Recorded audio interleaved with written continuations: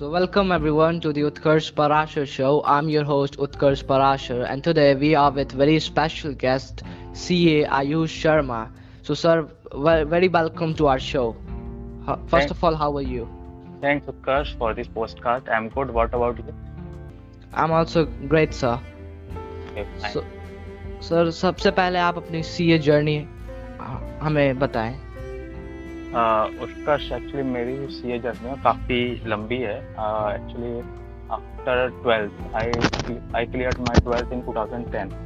तो उसके बाद मैंने सीपीटी स्टार्ट कर दिया था एंड मेरे फर्स्ट अटेम्प्ट में सीपीटी क्लियर हो गया था एंड आईपीसीसी का मेरा फर्स्ट ग्रुप भी 2011 में क्लियर हो गया था. उसके बाद I join my articleship in May 2012. After that but मैं ये बोलूँगा कि मेरी आर्टिकलशिप शायद सही जगह नहीं हुई थी. उसका रीज़न था कि शायद मेरे पास में कोई बंदा नहीं था जो मुझे अच्छे से गाइड कर सकता था. At that time I was only 17 years old. Okay. And जो मेरे प्रिंसिपल थे जो मेरे आर्टिकलशिप में, I will not take the name, उनका पर्पस ये था कि आप बंदे से काम करवा लीजिए, मतलब स्टडी में मत डालिए. मतलब वो फाइनल क्लासेस के लिए टाइम भी नहीं देते थे एंड स्टडी लीव्स वगैरह नहीं देते थे. तो उसके बाद में बट उनके साथ में क्या था कि एमएनसी एक्सपोजर अच्छा था, काफ़ी अच्छा एक्सपोजर मिला एमएनसी का, अच्छे अच्छे क्लाइंट्स थे. तो एमएनसी में जाने का हमें डे 1 तो नहीं बोलूँगा बट बहुत जल्दी आफ्टर 7 to 10 days हमें चांस मिल गया. तो उसके बाद एमएनसी का कल्चर देखा तो आई थॉट कि स्टडी वगैरह तो होती रहेगी, पहले अपना ना मेन फोकस जॉब पे करते हैं. तो आर्टिकलशिप में we use to give around 10 to 12 hours every day. After that जब हमने एमएनसी का एक्सपोजर अच्छा मिल गया मेरा ग्रुप तो काफ़ी लंबे टाइम में गया. उसका रीज़न था कि पढ़ाई पर कभी ध्यान दिया ही नहीं. इनफैक्ट इन शॉर्टली मैं ये बोलूँ तो कि मैं ये नहीं कभी कहता कि सीए में लोग पास नहीं होते. सीए में लोग इसलिए पास नहीं होते because they lose their consistency and focus. Simple is reason. Because अगर आप स्टडी करते हो तो आप हमेशा पास होगे. 1% की प्रोबेबिलिटी है कि आप शायद पास नहीं हो सकते हो. वहाँ पे आपका लक मैटर करता है. लक हमेशा मैटर करेगा, चाहे वो 1% हो चाहे 10% हो. और जब जहाँ पे लक आता है वहाँ पे 1% ही मैं बोलूँगा. आप फिर मैंने अपना आर्टिकलशिप के बाद में अपना सेकेंड ग्रुप कंप्लीट किया. फिर उसके बाद आई थॉट कि स्टडी चलती रहेगी, let's do some job. And luckily मुझे अच्छी जॉब मिल गई, अच्छे पैसे आ रहे थे उस टाइम पर. Then I completely left my studies. मैंने फाइनल में रजिस्ट्रेशन कभी भी नहीं कराया था. आफ्टर दैट जब मेरी अच्छी जॉब हो गई, वेल सेटल्ड जॉब हो गई, फिर देन आई डिसाइडेड कि चलो फाइनल में एटलीस्ट रजिस्ट्रेशन तो करा लेते हैं. उसमें भी मैंने 2 साल 3 साल का वेट किया because I was in continuously job. I think 2018 में मैंने रजिस्ट्रेशन कराया था फाइनल का. एंड आफ्टर दैट देन अच्छा प्रमोशन मिले. मतलब मुझे तीन साल में एटलीस्ट आई थिंक मैं बोलूँगा तो मुझे 2 डबल प्रमोशन मिले हैं. उसके बाद जो मैंने 2019 में सोचा कि डिग्री में अब काम बहुत अच्छा कर रहा हूँ बट लेकिन प्रमोशन हो रहा है बट उतने अमाउंट का नहीं हो रहा है जितना एक क्वालिफाइड प्रोफेशनल का होता है. आफ्टर दैट मैंने आई थिंक 2019 फरवरी में जॉब छोड़ी थी अपना एक ग्रुप कंप्लीट करने के लिए. दैट टाइम मेरे पास में सिर्फ 2 महीने का टाइम था कि कैसे भी करके करना है. मैंने कोई क्लासेस वगैरह नहीं की हुई थी. मैं जैसे अभी भी मैंने पहले भी बोला हुआ था काफ़ी लोगों को, मैंने कोई क्लासेस नहीं की हुई है. यूट्यूब पे रिविजन लेक्चर्स अवेलेबल थे, नोट्स अवेलेबल थे, तो उनके थ्रू मैंने 1.5 month में कैसे सिलेबस को कंप्लीट किया. उसके बाद में मैंने मे का एग्ज़ाम दिया तो 175 स्कोर आया था मेरा. That time I was happy because मैंने इतनी कम प्रिपरेशन में अच्छा स्कोर किया था. आई वॉज श्योर कि मेरा नेक्स्ट अटेम्प्ट में निकल जाएगा. देन मेरे जो बॉस थे उन्होंने मेरे को काफ़ी फ़ोन किया कि आपको दूसरी प्रोफाइल वगैरह दे देते हैं बट आप आ जाओ. तो दैट वाज द रीज़न मैं फिर ऑफिस मैंने ज्वाइन भी कर लिया. In fact I was in need of money also because उसका सिंपल सा रीज़न था. I started my business in 2018. My business तो मैं नहीं बोलूँगा, आवर बिजनेस मेरे कुछ फ्रेंड्स लोगों ने साथ में किया था रेस्टोरेंट का. But we have to suffer huge loss. I can't tell the amount, it is more than 20-30 lakhs I think was that. But hotel industry में काफ़ी कंपटीशन होता है. दैट वाज अब फेलियर जिसको मैं बोलूँगा क्योंकि प्लानिंग नहीं थी, स्ट्रेटजी नहीं थी, बट हम लोग ने एक्सिक्यूट करता था विदाउट प्लानिंग विदाउट स्ट्रेटजी. बीच में भी 2-3 अपने स्टार्टअप तो नहीं बोलूँगा, बिजनेस स्टार्ट किए थे like Okay. Pashmina shawls and finance के रिलेटेड ही किया था। बट उसमें एक्चुअली क्या था, जब आपके पास पार्टनर नहीं मिलते हैं बिजनेस के, आपके दोस्त होते हैं, आपके बिजनेस पार्टनर बनना चाहते हैं, बट जब वो बिजनेस संभालने की बात आती है तो पार्टनरशिप में फिर डिस्प्यूट काफी रेस होता है, चाहे वो आपके कितने भी अच्छे फ्रेंड्स हाँ. हो। तो हमें फिर 3-4 महीने अपने बिजनेस को इस तरीके से बंद किया। उसके बाद फिर मैंने सोचा कि नहीं यार, अपने पास में लोन भी है, तो we have to join good job.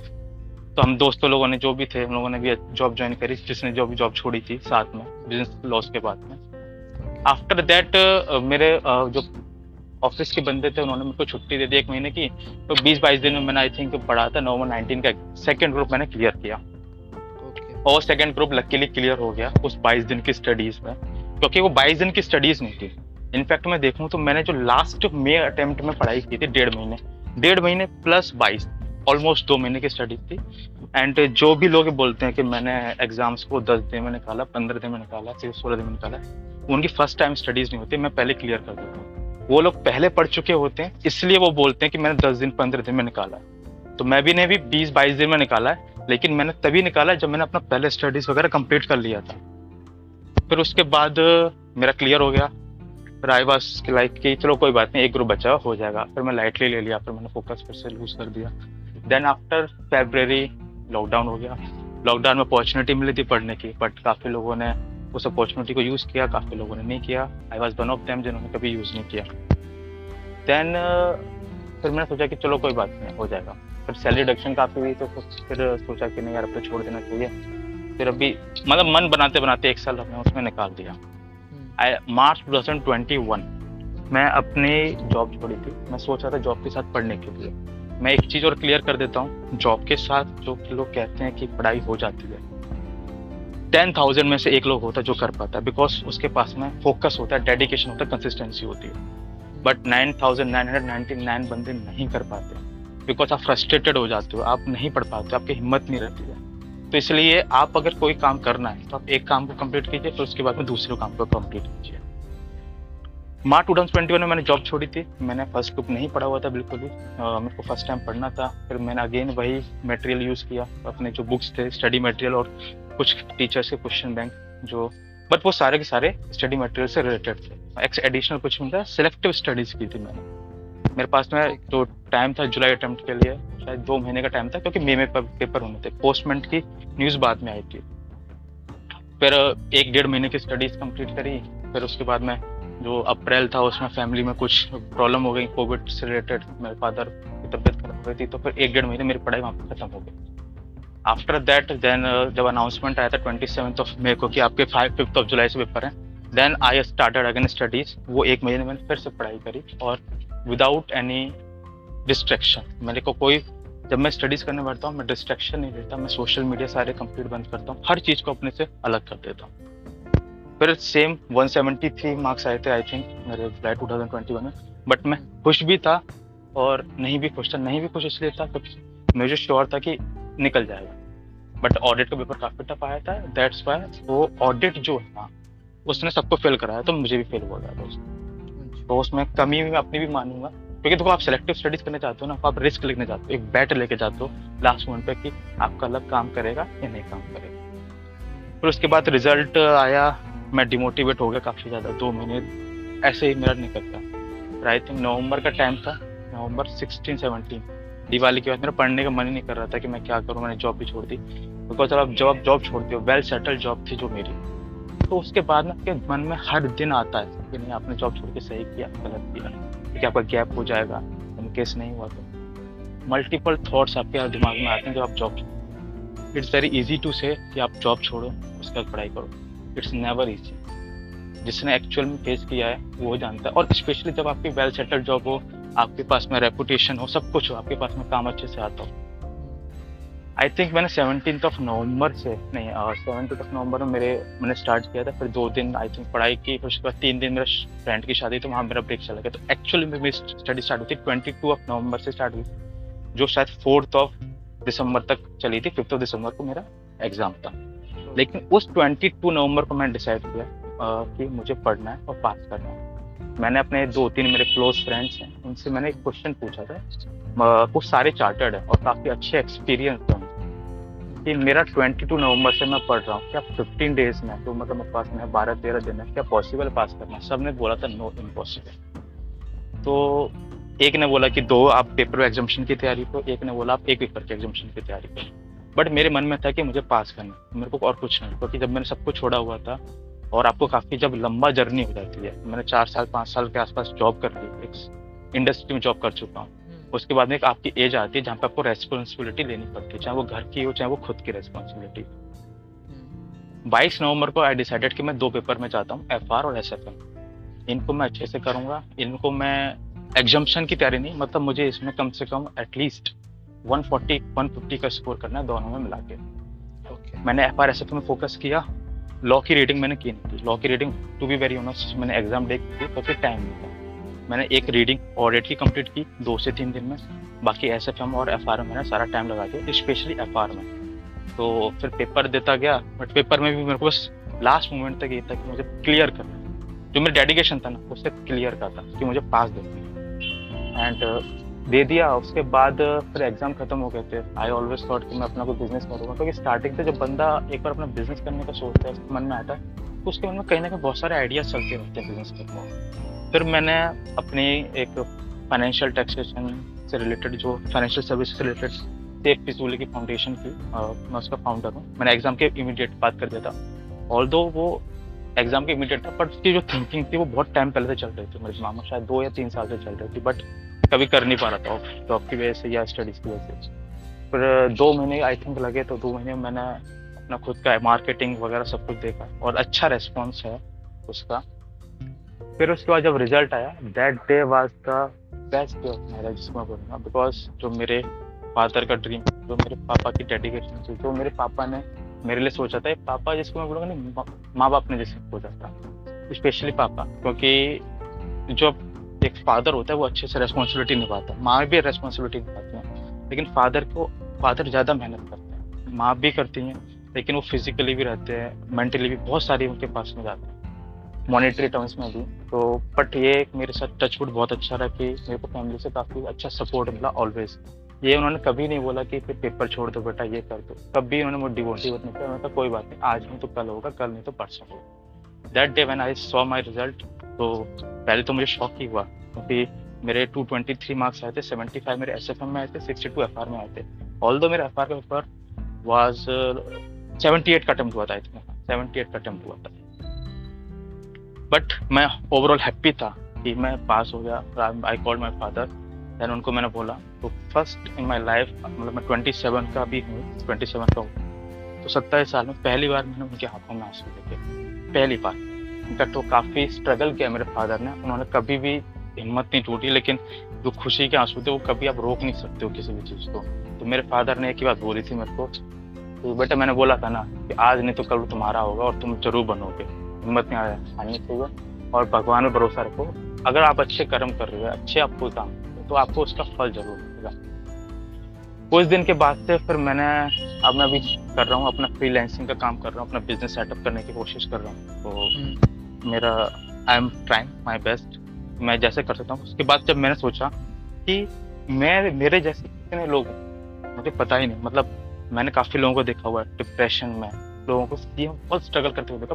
मैं क्लास का टॉपर था, क्लास 1 से क्लास 12 तक मैंने हमेशा टॉप किया, हमेशा, और I was very bright student. I cleared my 12th at the age of 15, मैंने 15 के एज में कंप्लीट किया था।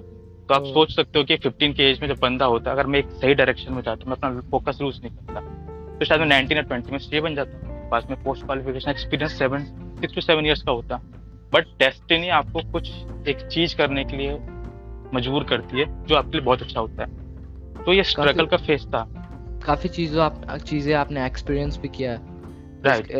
या तो ये काफी स्ट्रगल पीरियड था। मैं ये चाहता था कि अब आगे कोई बंदा है उसको ना आए, मतलब जो सीएम में काफी बंदे हैं, मेरा पर्पज है कि उनको ना आए। तो मैंने मेंटरिंग प्रोग्राम स्टार्ट किया फ्री ऑफ कॉस्ट, और मेरे को गाइडेंस में जितना मैक्सिमम हेल्प कर सकता हूँ सीए स्टूडेंट्स के लिए, क्योंकि मेरे लिए सीए ना एक इमोशन की तरह, मतलब मैं उसको कभी ये नहीं करता। मॉनेटरी में मैं पैसे बहुत कमा लूंगा, अभी तो पैसा स्टार्ट किया, अभी जर्नी स्टार्ट की, अभी बहुत सारा काम करना बाकी है। That's fine. ओके, सो आपकी सीए जर्नी काफ़ी अच्छी है, मैं काफ़ी इंस्पायर हुआ आपकी सीए जर्नी से। सो आपने थैंक जैसा यू। बताया कि मेंटरिंग प्रोग्राम आपने स्टार्ट किया है, सो आप एक बार बता दीजिए हमारे लिसनर्स और कोई चाहे तो कैसे आप ज्वाइन कर सकते हैं। अभी मैंने स्टार्ट किया था मे अटेम्प्ट्स के लिए, जिसकी एंट्री मैंने क्लोज कर दी। मैंने 200 कैंडिडेट्स का टारगेट किया था, बट गूगल फॉर्म्स पे आई थिंक 60 का मेरे पास में रेस्पॉन्स सबमिट आया। बट उसमें से मेरा जो मैंने सेलेक्ट किए हुए हैं वो 55-56 के हैं, बिकॉज 3 से कुछ बंदे ऐसे होते हैं, फ्री ऑफ कॉस्ट कोई चीज़ करते हो तो लोग उसकी वैल्यू नहीं करते। तो 3-4 लोग ऐसे बोल रहे थे सर मैंने मजे के लिए फॉर्म भर दिया था ये वो। तो अभी मैं 55 का मैं बैच लेके चल रहा हूँ। मेरा टारगेट है उनका मेन एग्जाम कैसे भी करके क्लियर करवाना। पढ़ना उनको है, मैं सिर्फ एक काम करूंगा, उनको मोटिवेट करूंगा, उनका कॉन्फिडेंस डाउन नहीं होगा, उनको एंग्जाइटी से डील करने में हेल्प करूंगा, उनका स्क्रीन टाइम यूज कम करवाऊंगा।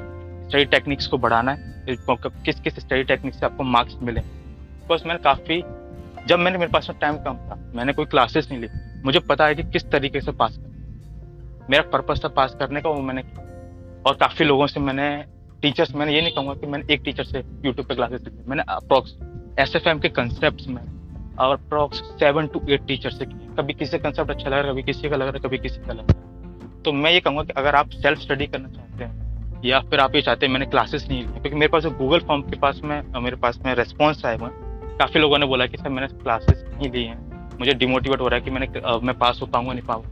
तो ये जो बहुत सारे फैक्टर्स है, लोगों में कॉन्फिडेंस की कमी है, एंग्जाइटी सबसे ज़्यादा, क्योंकि प्रेशर हैंडल करना is very big thing. BB sir की एक लाइन है जो मेरे को बहुत अच्छी लगती है, जो हमारे भरमल गोराना सर हैं टैक्सेशन के, कि पास वही करता है जो स्ट्रेस झेल, पास वो नहीं करता जिसको आता है। अगर आपको आता है, स्ट्रेस नहीं झेल पा रहे हो एग्जाम टाइम पे, आप पास कभी नहीं कर पाओगे। तो इसलिए स्ट्रेस झेलो और पास करो, बस दैट्स द मोटो। पास होना चाहिए। नॉलेज आप जब आप सीए कर रहे हो, आप पास तभी कर पाओगे जो आपके पास में नॉलेज हो सकता है थोड़ी कम होगी, वो आपके स्किल हो जाती है आफ्टर क्वालिफिकेशन, थोड़ा कम भी अगर इनकेस होते, because nobody is perfect. Yes, yeah, definitely. So, what does success mean to you? What does success mean to me? आपको सोच रहे हो एंड वो अचीव कर, वही सक्सेस। अगर आपने कोई गोल डिफाइन कर दिया, आप उसको अचीव नहीं कर पा रहे, वो सक्सेस। क्योंकि मेरे लिए सक्सेस भैया, मेरे लिए सक्सेस था ये कि डिग्री सक्सेस थी, उसके बाद लोगों को हेल्प करना सक्सेस है, मेरे पेरेंट्स को खुश रखना सक्सेस। कुछ भी हो सकता है, not in monetary terms.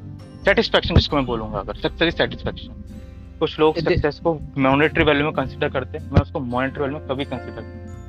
Because अगर मॉनेटरी वैल्यू में कंसीडर करेंगे तो जो जिनके पास बहुत सारा पैसा है वो बंदे सक्सेसफुल नहीं, ऑल्दो उनके पास में पैसा है, सेटिस्फैक्शन। सही बात।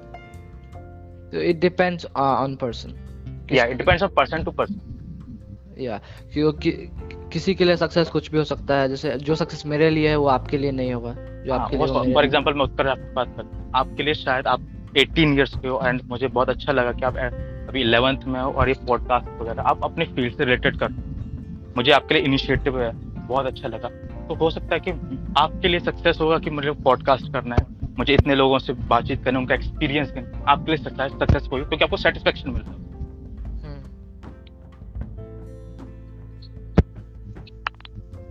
So what advice would you give to someone trying to pursue a career similar to yours?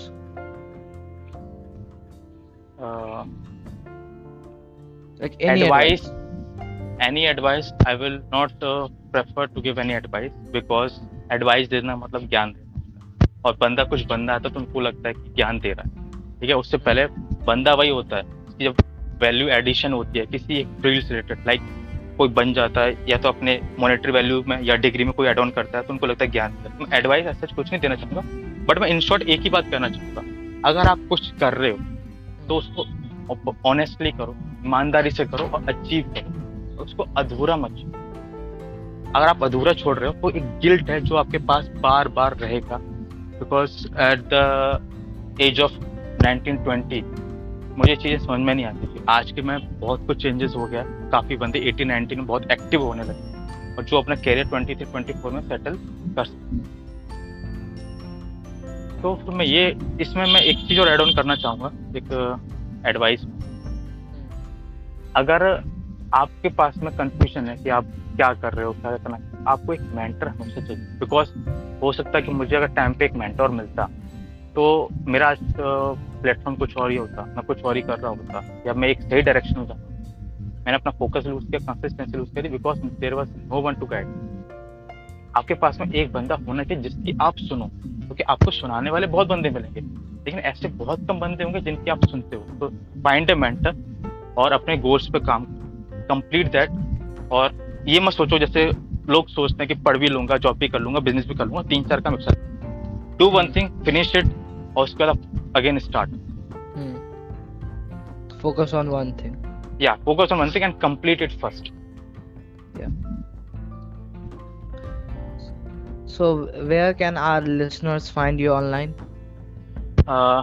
Listener can find me anywhere. मैं सोशल मीडिया पे काफ़ी एक्टिव हूँ। आफ्टर सीए तो काफ़ी ज़्यादा एक्टिव हो गया हूँ लोगों की हेल्प करने के लिए। ट्विटर पे, इंस्टाग्राम पे, फेसबुक पे, लिंक्डइन पे, एंड जो आईडी वगैरह है वो मैं आपके साथ शेयर कर दूंगा। केस किसी को अगर कनेक्ट होना हो मेरे साथ में तो वो कनेक्ट कर सकता है। और आप अपने वेबसाइट के बारे में बता दीजिए। वेबसाइट एक बेसिकली जो मेरा कंसेप्ट है मैं आपको बता देता हूँ। जो सेफ फिजूली का पर्पस क्या है? सेफ फिजूली का पर्पस है जो छोटे स्मॉल बिजनेस एंटरप्राइजेस हैं, इंडिविजुअल्स हैं, उनको फाइनेंस और टैक्सेशन के रिलेटेड में हेल्प करना। एक्चुअली क्या होता है, जैसे हम डॉक्टर के पास में जाते हैं तो डॉक्टर के पास में हम जाते हैं तो उसकी एडवाइस, तो डॉक्टर को हम फीस पे कर देते हैं, कोई इशू।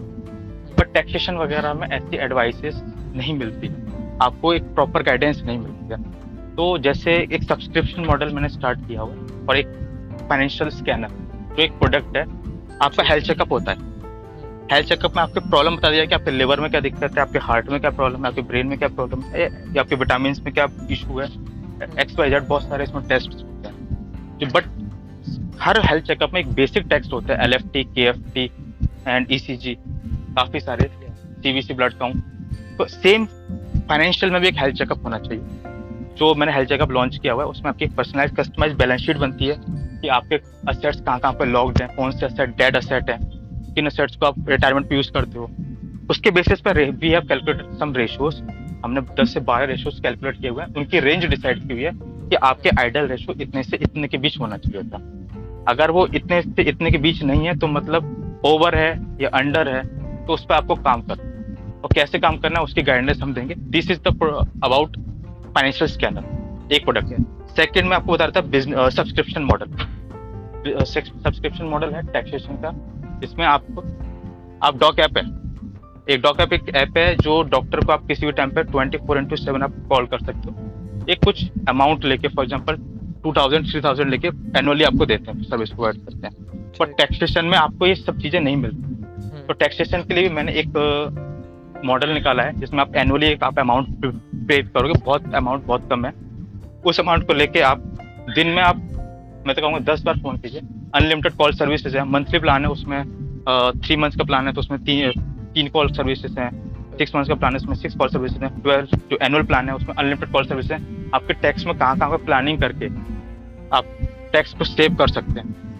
इनकम टैक्स कंपटीशन है उसमें, एंड आपका एडवांस टैक्स में आप कैसे एडवांस टैक्स की आप कैलकुलेशन आपकी कितनी बनती है, उस पर आप इंटरेस्ट कितना बचा सकते हो। बिकॉज काफ़ी लोगों को नहीं पता होता कि एडवांस टैक्स की वजह से उनका इंटरेस्ट बन जाता है और जब वो मार्च एंड में रिटर्न फाइलिंग। इसमें बहुत सारा भी एड ऑन अभी बाकी है, अभी बेसिक से स्टार्ट किया हुआ है, धीरे धीरे उसमें सर्विसेज एड ऑन होंगे, then we will go ahead.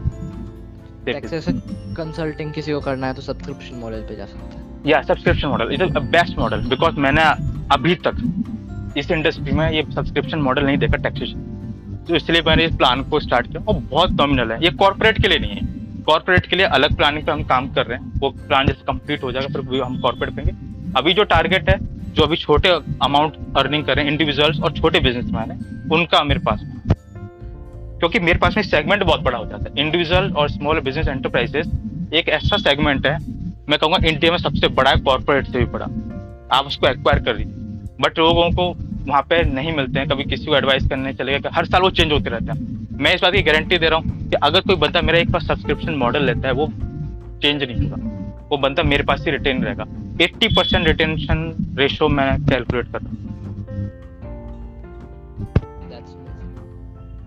So कोई भी अगर आपकी वेबसाइट पे, मैं लिंक दे देता हूँ आपकी वेबसाइट का और आपका सोशल मीडिया का, सो एनीवन जो आपसे कनेक्ट होना चाहे सो कनेक्ट हो सकते हैं.